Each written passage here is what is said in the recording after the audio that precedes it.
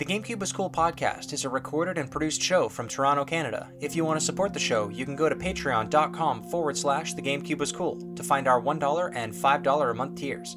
Special thank you to our Patreon supporters at the $5 level: I Rebel, Dean Donian, Jed Winters, Joey Sirico, Resident Evil Collector on Instagram, Link, Marty Thompson, Double Ugly, Benito, AJ Olsen 11, Cube Dude, Bogus Lotus, Doomerzan 782, and Jude Hanlon.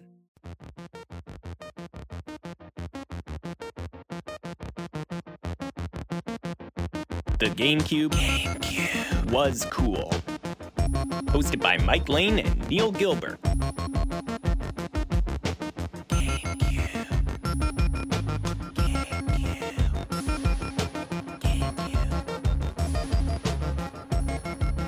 So anyways, Mike, it's a controversial opinion, but I think the croissant is the most overrated pastry that you could possibly buy. Wow, Neil, that is controversial, but we are live. Oh, well, Mike, thank you so much for joining me today. I'm just going to move on from that topic and not address it ever again. It's been a few weeks since we've had a What Have You Been Playing segment, so I guess we talked a little bit last week about you traveling a lot, so you must have been playing quite a bit. Let's run through what we've been playing for the last few weeks. Well, Neil, I've been playing a lot of Mario Kart. That's right, Mario Kart. Okay, the newest one, I'm assuming. The newest one, yeah. I was playing the new tracks that came out, I guess, a couple of months ago at this point. And I've been also trying to get 3 stars on basically every course, which is proving very difficult. Or every cup, I should say. Of course, every cup. And it's 50cc, 100cc, 150. Are you going for 200 as well? No, I tried. It's basically impossible. Like, you have to be like a robot to be able to do it perfectly. Yeah, I don't know anybody that's done that. I've done 3 stars on 150cc on all the cups. I think up to the most recent, what do they call it? The driver's pass or whatever. The most recent pack. I've done them all except for 200cc because the courses, they're just not made for it. No, they're not. And it's like, again, you really just have to have perfect ability to drift everywhere. And I don't know if this is true, but I find that there's like some rubber banding for sure. Yep. In the 200cc more than the other ones, because like sometimes there'll be a computer behind me, way behind, and all of a sudden he's in first. I'm like, come on, Toad, there's no way you're that fast. He got the golden mushroom, man. That's all he's getting day and night, man. That's that's a good one. I tried the 200, but yeah, I got too frustrated with it. 150 is reasonable. Yeah, I think that's reasonable. And I've also gotten back into playing Pokemon Go, actually, Neil. Got back into this a couple of weeks ago, and I've been playing it still, pretty strong, and catching some new Pokemon, and nice. Trying to get to the 150. I think about 134 or 135 for the original 150, so I'm getting pretty close. Is it still set up where you have to travel to certain area? I'm going to sound really old, or like I haven't touched this game in about 6 years, but neither had I. Yeah, like is Mr. Mime still only in France? Is that still a thing? To be fair, there were tons of him in Poland and Finland. When I was there, I got Mr. Mime, and I was like, oh my god, I got him! I got Mr. Mime! And then it turns out that there was a lot of them, so I caught like at least 10 of them. I think I have 1 or 2 extras to trade while I'm here if anyone needs it. But I think you can get them here. Like, I don't think it's region locked like it was before, because you were right, like Farfetch'd was only available in Asia or something. And I think he's still very hard to find in North America, but he's like, you can find him. I think I'm not a Pokemon Go expert in this day and age, but I think that's how it works. Yeah, that was some BS. I remember that in 2016. I think we had Tauros. There was something in Canada that we had that nobody else had, and it was like, okay, like that was a weird thing to do, but got people traveling, I suppose. No, that's a great traveling game to play, though. I love that. It's great, and I keep the ones that I have that I caught in different places, because it actually says like where you caught it, which is kind of cool. So it's like, a little stamp almost of where I've been. Playing some more Knights of the Old Republic 2. I don't like it as much as the first one. Okay. I know people were like, it's basically the same game. It is, but I think that's the problem, is that it is the same game. There's not a lot of new things going on. Even the story seems like I'm just playing the first one over again in terms of like the characters that you meet and like that you interact with on your team. The story itself, actually, like that with the Sith Lords and everything, is quite interesting, and I want to play more of it to get that lore, but it's a bit of a slow burn. I think I just have to sit down and play like like a couple hours and really get into it. And are you playing that game on Switch or? I am Switch. Yeah, okay. yeah. I mean, that's great to go back to those games, but yeah, like they're very much like you need to be in a certain headspace to play them. It's tough to go back to a game like that unless you already had the nostalgia for it. Like for someone like me who's never played them before, I had a hard time going back to playing them. Yeah. They are very similar. I'm sure they just reused all the same assets to make a new story. I wish I liked it more because I know the story in KOTOR is unbelievable. So I'll have to play it vicariously through you. Or wait for the remake to come out in 2029. Can't wait until I'm 50 years old playing KOTOR on my PS8. What are you playing right now, Neil? What's your games of choice at the moment? Well, I didn't mention... What train simulators are you playing? No train sims recently. Been a bit dry on the train simulator front. Actually, I think we got one in the recent Nintendo Direct. I should check that one out. But I didn't say this in our last What Have We Been Playing recently, but I still play Wordle every day. I forgot to mention that. Oh, nice. I mean, it still counts as a game, kind of. You know, I'm eating my oatmeal at my laptop every morning, and I'm playing Wordle. I will play it until I get it in 1, is my rule. It's going to be a while, but you know what? Hey, you never know. It can happen. Tomorrow could be the day. Tomorrow could be the day. Any day could be the day. I start with the same word every day. I start with music. So I will let you know as soon as I get it in 1, and then I can stop playing Wordle every day. But other than that, I platinumed Miles Morales on PS4. Ooh, very nice. Thank you. Took me a little bit less than a month, which for me is pretty good. I don't get as much time to play video games as I used to, which we're going to talk about in a few minutes. Pick that up on the September long weekend here in Canada and beat it just right at the end of September. So, really happy to have that. It didn't take that long, maybe 15 hours. I didn't like it quite as much as the original Spider-Man. I know a lot of people actually say it's better. I think that it is better in a way that they eliminated a lot of the things that slowed down the original Spider-Man game, like all of those random stealth missions, I guess, that you would call it, or games where you're playing as Mary Jane, sneaking around. A lot of those actually all of those puzzle elements of the game are gone, where you're, Peter kind of rearranging wires or whatever that was. That's all gone. So they stripped all of that from the game to make this kind of shorter standalone experience. It's great. I highly recommend people who like Spider-Man play it. It's a cool story. Play the whole game as Miles Morales. I think I said this a few weeks ago. It reminds me a lot of Ultimate Spider-Man on GameCube. Mm-hmm. And actually, right after platinuming Miles Morales, I popped in Ultimate Spider-Man because I just wanted to keep playing Spider-Man games. And I think I might actually go for the 100% in Ultimate Spider-Man now, because I found that they have a nice little checklist there of all of the city tokens that you need to collect by doing various races and time trials and locking down crimes and everything. So I was actually shocked at how similar it feels to Miles Morales. Like, a lot of the buttons are all mapped the same way.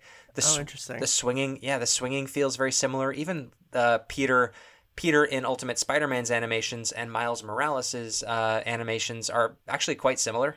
So it was pretty easy to transition from one game to the next. So I'm going to try and go for the GameCube Platinum in Ultimate Spider-Man next, but yeah. I wish there was GameCube Platinums. I wish. I'd have so many. I know, right? Like, I'd have so much more. I mean, I guess I'm going to have to find a way to, like, show off when I actually 100% a game on GameCube, because I haven't done it hardly ever, other than, what have I done it in? I can't even think of any right now. Maybe Spider-Man 2, but I'll have to, like, post it on Instagram or on the Discord or something just to show people that I've done it. Because, otherwise it's like, great, I did everything. Okay. I think Simpsons Hit and Run is one of the few ones I have, like, completely 100%ed, because that game is very much like it tells you very obviously, I guess, like, when you've 100%ed it, where just a lot of games at that time weren't doing that kind of completionist method. When we talked about the Metal Gear Solid game for the GameCube, I watched the completionist, like the guy on YouTube. I like that channel. Yeah, it's great. It's a really good channel, and I use it a lot for research because you get everything. You get the whole game. Yep. And he did Twin Snakes, which he loved playing it because it was so much easier for him to actually complete it. Where the old one, he had to go back and forth and basically replay the game like 20 times to actually get all the stuff. So it's funny, like, hearing it from that perspective. Yeah, like 100%ing a game is something that I'm not super into all the time, but it's something that I'm trying to get into more the older I get, I guess, or just the more experienced I get with video games, because I'm just not into jumping from I literally played a game a week when I was in college. So like for 4 Sure. straight years, I played pretty much a game a week, most weeks. But free time as an adult is harder to come by. So that actually kind of brings me into my next opening topic here, which actually comes from a friend of the show, Zaffer. And Zaffer was kind of looking for some advice from some friends. And I thought, or you thought, Mike, that it would actually be a good opening topic on a show. So let's give it a try here. Zaffer says, on weekdays, how much free time do you all have per day on average?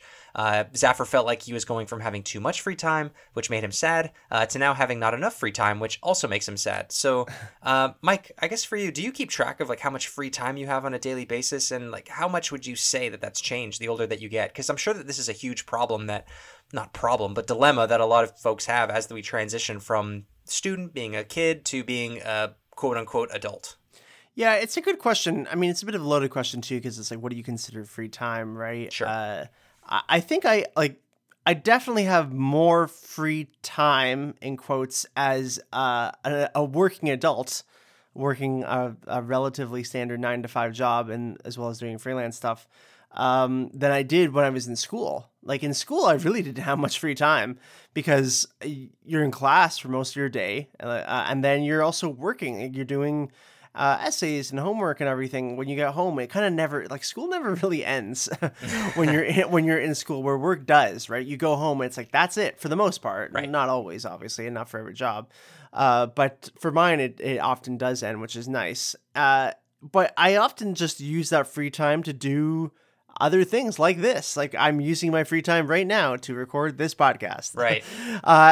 And I think for me personally, like my personality is one that I don't like a lot of just complete nothing free time. And I feel like I have to be doing something all the time. That's just definitely who I am as a person. I like doing things. I like being busy, and not everyone's like that for sure. And I understand, but for me, I like basically need to be doing something.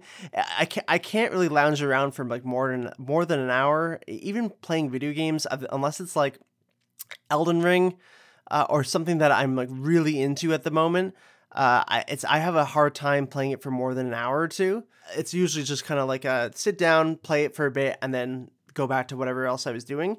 So my free time is often in spurts, I guess, in that sense. But it's such a tough question to answer because, yeah, everyone's so different with how they actually value their time, right? Yeah, and how you categorize it. Like when Zaffer says, free time, does that just mean time that isn't sleep or work? Or is that time like my chores are kind of free time too, but I actually really enjoy grocery shopping, cooking, and doing dishes. Like those are 3 things that I really like doing that probably take all in all over maybe 6 hours a week, honestly, because I cook every meal and I love cooking, and I go do all the grocery shopping, and I love grocery shopping. Like that is free time as an adult. And when I was in college, I think I'm opposite as you, Mike. I think I had more free time in college because I didn't have to do any of the grocery shopping, really. My mom and I kind of split it, but she did the majority of it.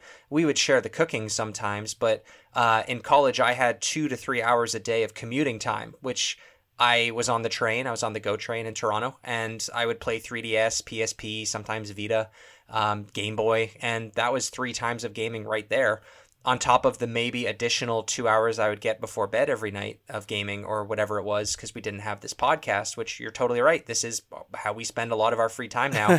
Probably close to 10 hours a week between the two of us, just researching, recording, and editing. All in all, to answer Zaffer's question, I probably have about 3 hours a day of free time, I would say. 1 hour of that is usually spent doing something active, like I like running and lifting weights. And then I might get another 2, maybe 3 hours a day and in the evening to play a game, record a podcast, play or watch a movie, watch a TV show, and then go to bed. So somehow we manage on that much free time. So if you're listening to this and you're in your early 20s and you have time to play a video game for 10 or 12 hours a day, enjoy that, because one day it will it may come to an end. It may come to an end. And hey, sometimes still when the next Dark Souls game comes out, I'm sure I'll be spending 10 hours in one day playing it. And it'll be a good time. But until then, Neil, let's kick off this side mission episode. Yes, Mike, let's kick off our shoes, sit back a little bit. We're going to take a break from our regular GameCube gamed content to talk about something a little bit different today on Side Mission Part 13 of the GameCube Was Cool podcast. New episode every Thursday on all the major podcast services. We are the #1 GameCube podcast on the internet. We're here to look back on all 555 North American GameCube games, 1 by 1, sometimes 12 by 12, sometimes none at all. So far, we have covered 499 games. We're getting close to 500, Mike. You can visit the GameCubeWasCool.com to check out all the things we've been working on. The website was developed by our very own Mike Lane. And that's me. That's him. Last week, we talked about the Teenage Mutant Ninja Turtles games on the GameCube with GameCube Galaxy himself. If you haven't already, go back and check it out. This week, Mike is traveling, so as is tradition, we are filling in with a side mission episode. This is a detour from our regular GameCube game content, but we are here to talk about a GameCube console, a console that not many people have ever seen or maybe even heard of in real life, and even fewer people own this thing. This is considered the white whale, the golden egg of the GameCube collector's library or wish list, I suppose. We're here to talk about the Panasonic Q. So, Mike, let's talk a little bit, I guess, about the history of this strange Nintendo/Panasonic console. Yeah, the Panasonic Q. Well, I just wanted to ask, actually, before we get into it, we do this with games whenever we talk about games. Neil, do you have any memories of the Panasonic Q existing? I thought you were going to say, do you own a Panasonic Q? No, I don't have any memory of this. I did not know about this console until, like we've talked about, getting back into GameCube collecting 2012, maybe 2013, seeing it on some random video game collector's page that they had picked up at a thrift store or something, at a flea market, at a game swap thing for hundreds of dollars or something. So no, this was not something that was marketed to kids or to people, really, in 2001, 2002, when it came to North America. I have no memory of this at all in any magazine, on YTV, anywhere. What about you? Do you remember this from back in the early 2000s? So I don't necessarily remember the console. I remember it almost being like a schoolyard myth, like people were like, yeah, there's like a GameCube that plays DVDs. I was like, okay. And I knew someone, not in school, I think later, maybe in high school or something, or university. It would have been university. Someone I knew had a Panasonic controller. And I'm sure people have seen that before. It's a Panasonic GameCube controller, and it just says Panasonic instead of having the GameCube logo on it. And that's actually something on my wish list. I really want that controller. Definitely. It's like a dark grayish controller, I guess. It's not silver. It's not shiny, kind of platinum. It's ugly electronics gray from the late 90s is the best way I can describe it. Oh, it's not a good-looking controller, but I just want it because it's so interesting and unique. I asked them, I was like, what is that? Why is it a Panasonic controller? And they're like, oh, well, there's this console that exists that's a Panasonic console for GameCube. And I think I kind of thought about it and then forgot about it. And I remember you talking to me about the Panasonic Q at some point, maybe a couple of years ago. And you're like, oh, I saw it somewhere or something happened. And I actually did see a Panasonic Q and checked it out one time at a game store, actually in London, in London, Ontario. There is a game store there, Game Cycle, I think it's called, and they did have a Panasonic Q there, going for, I think, like $800 or $700 at the time. It was. I'm not sure how much they go for now. Probably at least close to $1,000. But I remember seeing it there, and I was in awe at the size of the thing. It's huge. Oh, really? I've actually never seen one in person. I guess we should probably explain to the listeners who might not know anything about the Panasonic Q what we're talking about. Basically, this is a GameCube and a DVD player hybrid. In the early 2000s, DVDs were all the rage. PlayStation 2 could play DVDs. The Xbox could play DVDs. As Mike said, the GameCube famously could not play DVDs or, sadly, no VHS. So Nintendo partnered with Panasonic actually to make the GameCube mini discs. Panasonic's parent company were the production manufacturers of the GameCube mini disc. And part of that agreement was that Panasonic would have the ability to make a GameCube, basically another GameCube console that could also play DVDs, and this was the child of that agreement, I suppose. It was released in Japan on December 13th, 2001. It came to North America a few months later, discontinued on December 18th, 2003. There were less than 100,000 units sold in total. The launch price, since it was a Japan-only console, was 41,000 yen, which comes to about 400 USD. Which is actually more expensive than a GameCube and a DVD player, which is part of the reason why it didn't sell very well. Priced today, Mike, you were correct. It is priced today at around $800 loose. If you wanted this thing in box, you're looking at closer to $3,000 just because it is so heavily sought after. But I do have to say, it is just a DVD player and a GameCube. It doesn't really do anything super spectacular, but going back to 2001, just putting myself back in my little childhood brain, we didn't really think about consoles being an all-in-one entertainment system the way that we do now with PlayStations and Xboxes, being able to go on Netflix and YouTube and Amazon Prime and playing video games and going to Spotify and everything. You can pretty much do everything from your console. It wasn't weird at the time to think, oh, it only does games? That sucks, which really is kind of what the Switch is. The Switch has YouTube, I believe, but it still doesn't even have Netflix. So the Switch is very behind the time when you think about it as being an entertainment system, which it's not. It's a video game console first. But in 2001, if your GameCube didn't play DVDs, it wasn't all that strange, although I guess with the PS2, it technically was at the time. Yeah, see, it's an interesting thing to think about, right? So, yeah, like you say, you got to kind of put yourself back in the mind of someone in 2000. And with the launch of the PS2, PS2 comes out in 2000, and that was an absolutely huge announcement. I don't think we kind of understand how big that was from this perspective and, 22 years later. But it was crazy.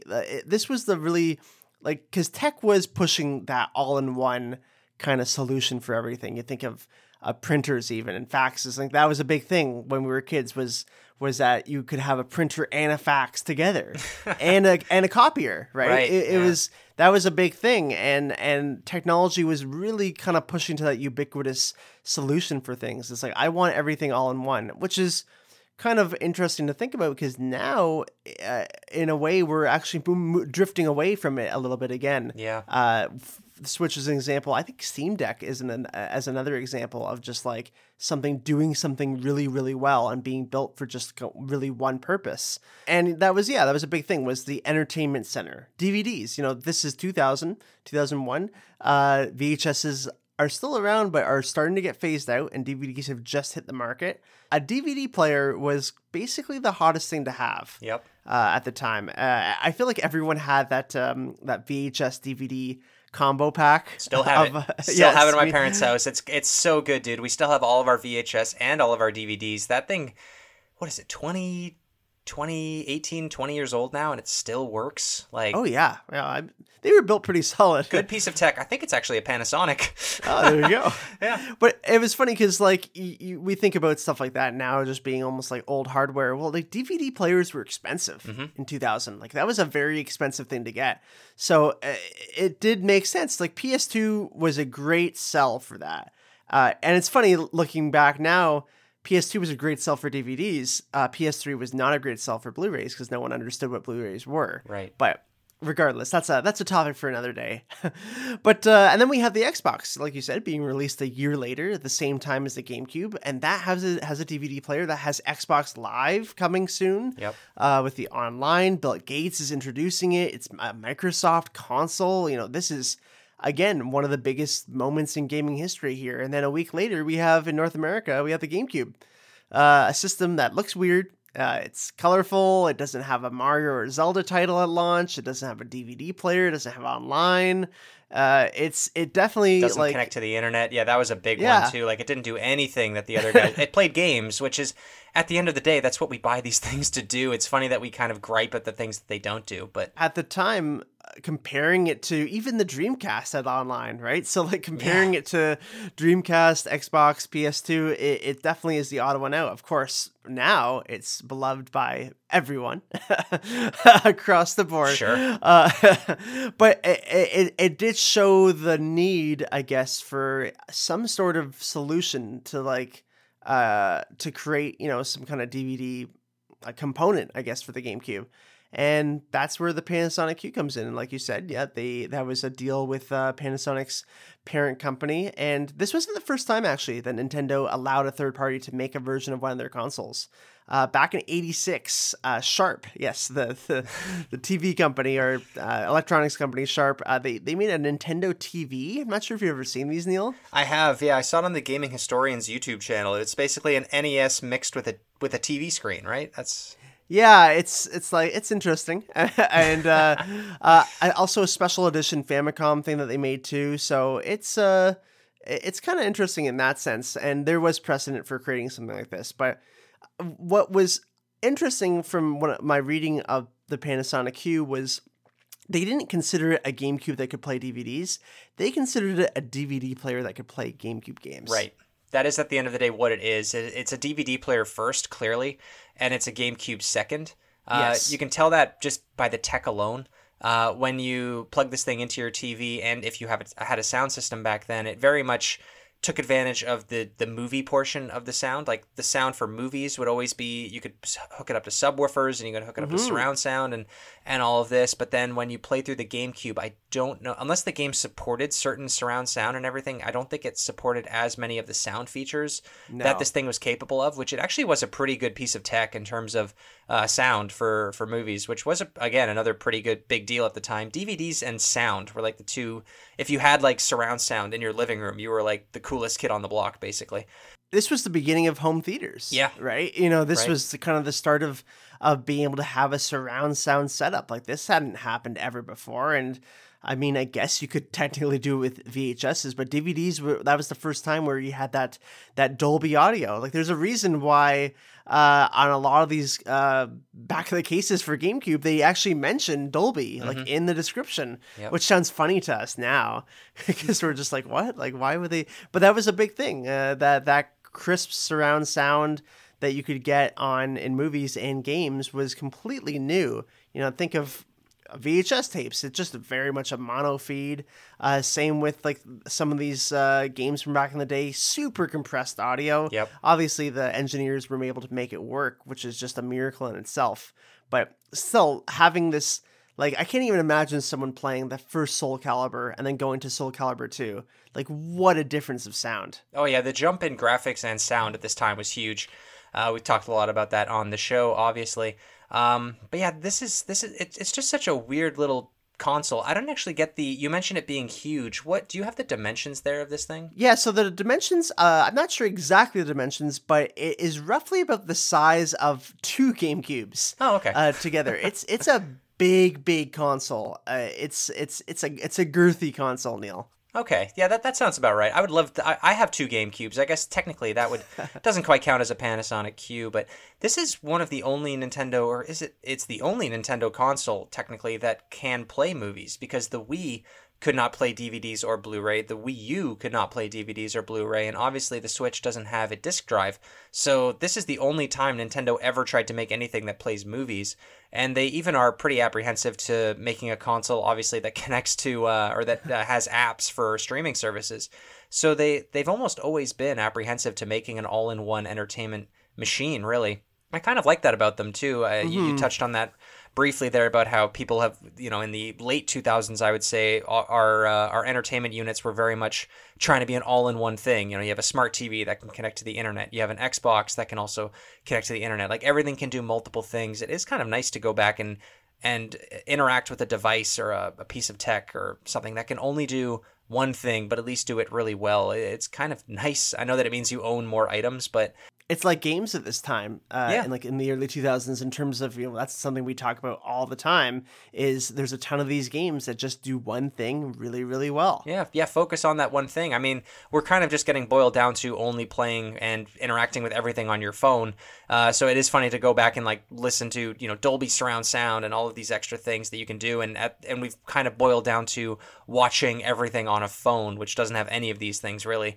Speakers and Bluetooth headphones, I suppose, but nothing quite to the extent that the Panasonic Q was trying to get across. I don't really have much to say about the actual tech itself, other than its ability to output sound. But one thing I really like about this console that I wish Nintendo would have done with their own GameCube is the ports for the controllers light up. Oh, yes. Oh, I love that. So cool. The LED like lights in the back.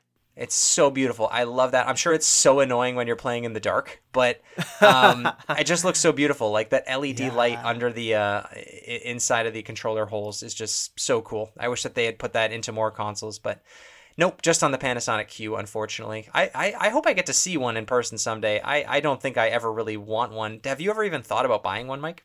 No, just a controller. I just want the controller. It would be cool to own. It would be, something maybe down the line that I would look for to see. I'm sure the prices will only go up because it is so finite in terms of how many consoles are out there. Like you said, only 100,000 being sold. So that's going to be dwindling in the years to come. I'm sure that'll be a big collector's item. So for anyone who owns it, hold on to it. It's only going to rise in price if you're ever thinking of selling it. But you talked about the surround sound, and there's actually a button for that. So on the front face of the Panasonic Q, there are a lot of buttons. There's 8 buttons in total. Jeez. It's a very busy front. For those who haven't seen it, I can describe it a little bit.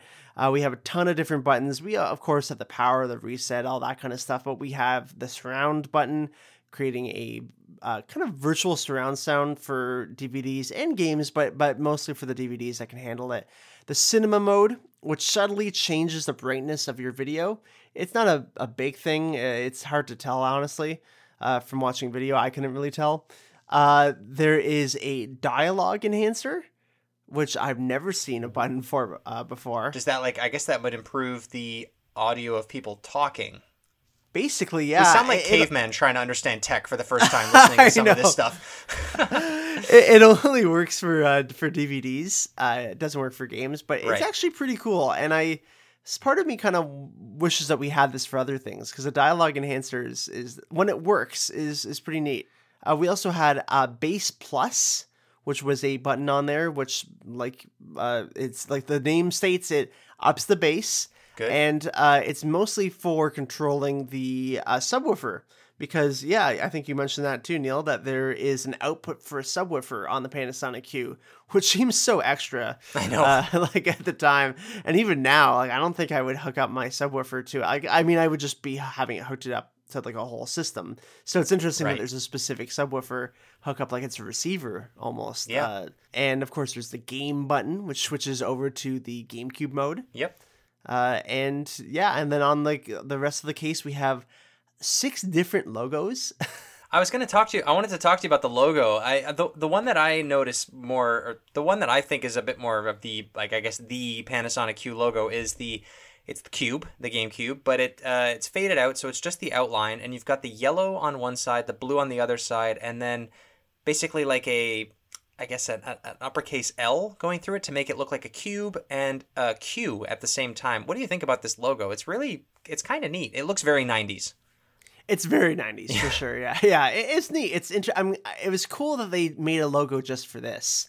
That's what I was a little surprised about, how they did that. So it was a nice little icon. I guess you could call it an icon. Yeah, I guess so. It looks like one of those icons that you get if you're working in Microsoft Word or something at the time, and it's just give me my template icon, and they use that instead. But it works for this. It does. There's of course the disc icon, the DTS icon, Dolby, GameCube, DVD, and the Panasonic logos as well. It's so much stuff on this reflective front. And again, we haven't mentioned it yet. The front of the case is reflective. That would have, 1, cost a lot of money to make. Yes. 2, is so unnecessary, and would have been so shiny. I think aesthetically it's really, really, really cool. It looks like a toaster. Yeah, it does look like a toaster. It's all stainless steel, the casing and everything. So it's beautiful. It's a blunt weapon if you want it to be. I at first thought it was just silver, that kind of metallic looking plastic. But it's literally made of stainless steel. It's a cube. It's a legitimate weapon if you want it to be. I do want to say, though, for collectors, in case there's anybody out there who is, for some reason, looking to buy this, this is actually something you're legitimately looking for. You should know, you probably already do. There are actually two different models of the Panasonic Q. One that came out in December of 2001, and the second one, I believe, came out a few months later in early 2002. But there's the SLGC10, which can only read Region 2 and Japan games. So that's your Japanese-only Panasonic Q. And then there's the SLGC102, which is completely region-free. So obviously, if you are looking to buy this thing, you want to buy the 102 one. If you live in the EU or North America, that is. Yeah, it's pretty cool that they made this region-free, or eventually made a region-free version. Again, ahead of its time. It's very, this console is very, very cool. It's just so extra, I think, is the best way to put this.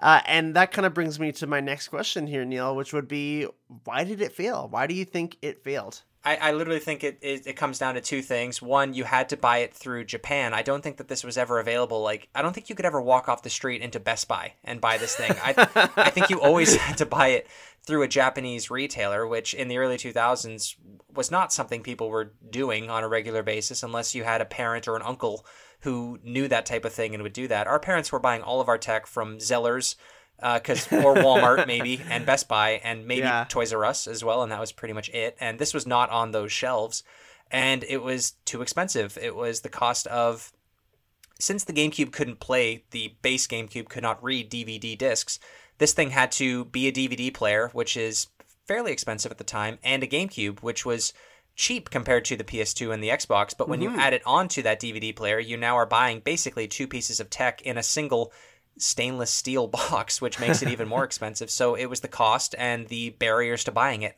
were the problem. At the end of the day, it's a fine idea. It's actually what the GameCube probably should have been. It was just too weird and too hard to find. I think there's a middle ground between the two of it, between the GameCube and between this, that probably should have existed. That honestly might have helped the GameCube in sales a lot. Definitely would have put the GameCube up more than the 21 million, I would say, if they had some kind of hybrid between these two things. But totally agree with those 2 points, Neil. Absolutely. My other big reason is, and you touched on it just a tiny bit there, but it's the design. I don't know what they were thinking here. I think the design is cool. Well, they kept the handle. It's really cool. The handle's still there. Yeah, the for those of you who don't know, the handle is on the top now on this console, and there's a little screen there, a little LED screen that comes up with text and everything going on. So it's pretty cool in that sense, and I'm glad the handle got kept. But the design is so GameCube. It's just it looks like the GameCube's older, bigger brother. And I don't understand why they went this route, because their whole idea was that this was a DVD player that could also play GameCube games. And I think that's where they really missed the mark. Because if I'm a parent and I'm looking at this thing, you're not. I'm not. I'm looking what? What? This just looks like the GameCube Deluxe. I'm not going to buy this. Where if you see it as more of a DVD player, if it was designed and styled like a DVD player, maybe using the GameCube colors, which would be pretty cool. An orange DVD player, which would be honestly awesome. Yeah. I think that could have been a much easier sell, because not only are you saying here's a DVD player that can play games, but if you want to go from the perspective of someone who doesn't want to buy a GameCube, you can say, hey, look at this sleeker design. That's kind of a slimmer design. You can put it in places easier. The GameCube it's a cube. It's kind of hard to put places, and the Panasonic Q is almost double the size of it. So it's even harder to put. You would have just had to have this on the floor. Right. This thing it's such a huge cube that it would be difficult to put anywhere in your media cabinet. So I think making it like a DVD player, like a slim DVD player, is what we saw at the time, basically like a PS2 styled console. I think that would have helped it a bit. And that's where you kind of answer your own question or your own dilemma there, where you're that parent standing in, let's say there happened to be a Panasonic Q in your local Best Buy in 2001, 2002. You're that parent, it's, coming up on Christmas, and they're looking at the shelf, and the person comes to help them or whatever, and it's, okay, I want to get my kid a console that can also play DVDs, because I need to buy him Shrek 2 on DVD as well. The game and the movie. Of course, both. Yeah, you're going to get the whole experience. But you have this Panasonic Q and everything else there, and it's $400, and it can play DVDs. It's like, okay, well, at the end of the day, I just need something that can play DVDs and video games. I'll get the PS2. Exactly. Like that's what ended up happening too. So it really does, at the end of the day, come down to price for a lot of these things. And it's a cool novelty. I'm glad it exists. Oh boy, am I glad this thing exists. But I will study it from afar. I'm fine with having it. I was fine at the time with having my GameCube and my DVD/VHS player as separate units, and I'm still okay with that today. I'd be perfectly fine, honestly, if my PlayStation did not play Blu-rays, because I don't watch Blu-rays anymore. No. And again, that's why you kind of really have to transport yourself back to 2000, 2001, right, into this time and think like, does this make sense? Why would I need it? And I think this was honestly just a project that was doomed to fail from the start. Yeah. For so many reasons, right? And of course, we mentioned a bunch of them. And like another one would be the time of it. It being released so soon after the GameCube's own release feels a month exactly in Japan, a month, and then a couple months later in North America. Or I guess technically being in North America, but that's such a weird cannibalization of your market. Like, why not release a GameCube Deluxe, maybe made by Panasonic of some sort, 2-3 years into the GameCube's life cycle? I think you could keep costs down a lot more that way. You could understand your market segments too. After having a couple of years with the GameCube in the market, you could see what works, what doesn't. It could be an opportunity to tweak things as well with the console itself. So I think that's like one of the biggest head scratchers, is the fact that they put it out so soon after the GameCube's release, because that means that a team at Panasonic was developing the GameCube while the team at Nintendo was also developing the GameCube. Yeah, well, they were developing a GameCube with the DVD player duct taped to it. Now, we should say that the GameCube in Japan was actually released in September, so technically it was 3 months. That's still not enough time. I think it should have been either one of two things. It should have been released day one with the GameCube. You can get the base GameCube it launched at about 199 yen. I believe is the correct price. $200, let's say. You can get the $200 base GameCube, or you can get the $400 GameCube with the DVD player locked into it. And those are your two options. You either do that, or you launch the Panasonic Q in the last 30 to 25 to 30% of the GameCube's life cycle, just to kind of get that last bump in sales, maybe. But yeah, a month, 2-3 months after the sale of the GameCube went onto the market is ridiculously too close to the start of it. And the GameCube sold terribly in North America. It sold way worse in Japan in total, 4 million units in Japan compared to the 12.9 in North America. And this being a Japanese-only console, it was just, you're right, doomed from the start. Yeah, just seemed like something that they had to kind of check off the contract with Panasonic, right? That was what I got from it for the most part. Like, from thinking from a business angle, I think it's probably Nintendo just being like, okay, we got them to make these mini discs and the disc reader and everything, so now they really want to make this console. So let's get them to do that, and we'll just check it off the board, and we'll discontinue it after a year, which is basically what they did. So just kind of a thing that was doomed to fail, but hey, collectors out there can get to appreciate it and get to see that beautiful reflective front. Oh yeah, they can look at themselves as they think about what they just bought. Yeah, but I'm really glad that Nintendo make these weird choices, put out these weird products, even to this day. So if you happen to see any weird product like this that doesn't get a huge print run, it doesn't sell well, no one's talking about it, I mean, pick it up. You never know, it might be worth something in the future. You might get some enjoyment out of it, but yeah, this was a really fun thing to talk about, though, today, Mike. Is there anything else you want to say about the Panasonic Q before we close out this side mission episode? Yeah, Neil, they missed a big opportunity there to call it the Panasonic Cube.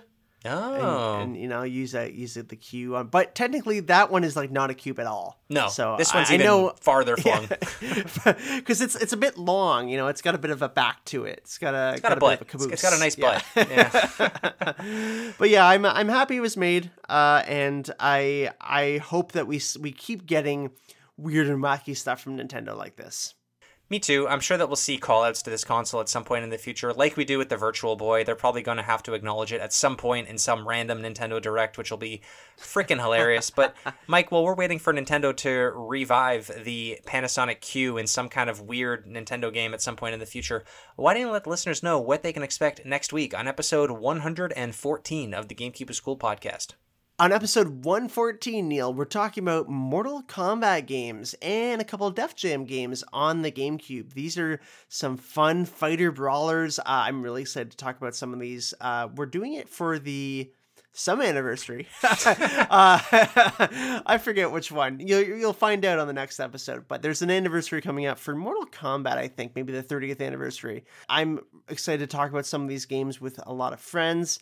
And the fact that all these games are really expensive. Yeah. So it's tough to find them nowadays, but they are mostly really good games. I guess they are. I'm not a huge fighting fan. I'll take your word for it. I was in one of our video game stores recently, and I was like, hey, so Fight Night, Battle for New York, or whatever it's called, is $260. And you were like, well, that's the end of that. So we weren't going to pick that game up that day. But yeah, we will be meeting to talk about some fighting games on the GameCube to celebrate the 30th anniversary of Mortal Kombat, which first came out on October 8th, 1992. We're a little bit late, but as we said, we've been traveling. We've been living our lives. So thank you so much for being so patient with us. But until then, ladies and gentlemen, thank you so much for listening to Side Mission, Part 13 of the GameCube Was Cool podcast. New episode every Thursday on all the major podcast services. Leave us a rating and a review so we can make the show better. You can support the show by going to patreon.com/The GameCube Was Cool. All patrons get the show ad-free and a little early. Thank you so much to everybody over there. You can check out our merch store on tpublic.com. Link to the store is in the episode description. You can follow us for free on Instagram, Twitter, or Facebook, and join the weekly conversation on our Discord channel. Share us with your friends and family. Tell Panasonic Neil says hi. Yes, tell the company Neil says hi. Thank you so much for the support, and we will see you next week. See you later. Bye-bye. GameCube. Over 600 games you've never heard of. GameCube. The product of what happens when you think inside the box. GameCube. I like to think that companies are like a legitimate sentient being. Yeah, I like to think that Mr. Panasonic is working today. Like somewhere there's just a massive like being of meat, and that is McDonald's, you know? Like you just meet in a boardroom with the character. I don't know where I'm going with this. See you next week. And the Hamburglar. He's the CEO. Of course. Oh, yeah.